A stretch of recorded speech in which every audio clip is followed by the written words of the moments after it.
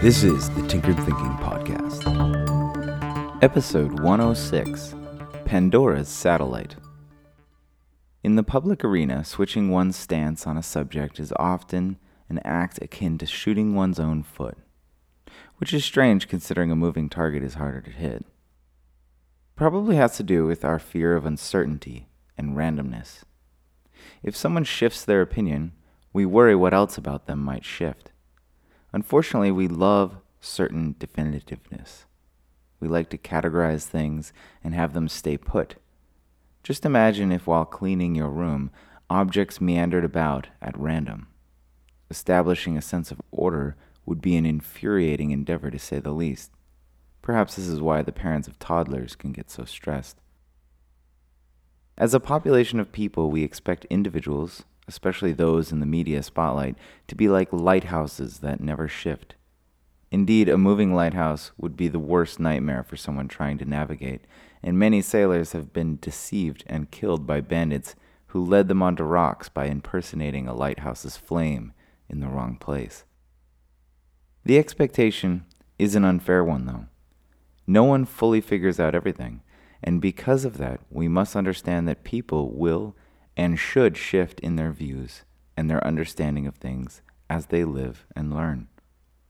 As individuals, how shall we best think about the possible perspectives that can be taken on any given subject?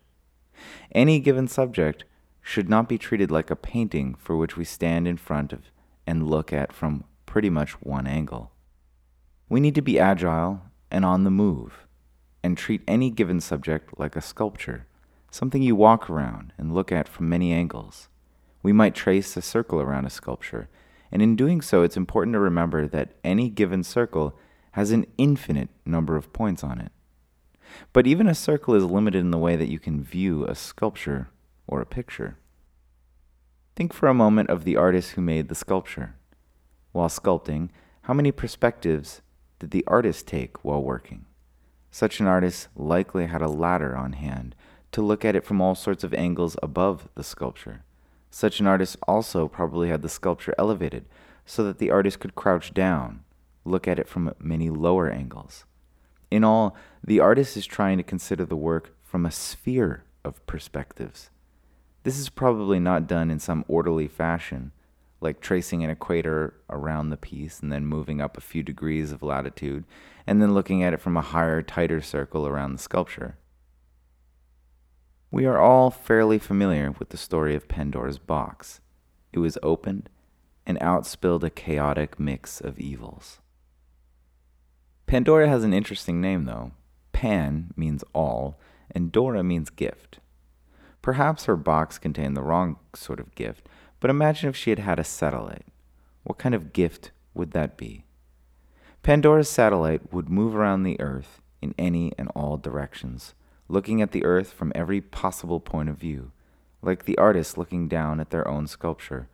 We would benefit from thinking about Pandora's satellite and ask, how else can I look at this subject? Remember, just like points on a circle or a sphere, there's an infinite number of ways to look at anything.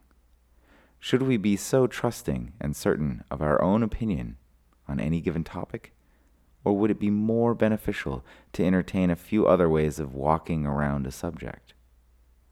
It would even do some good to entertain that original fear of uncertainty and randomness, and even embody it.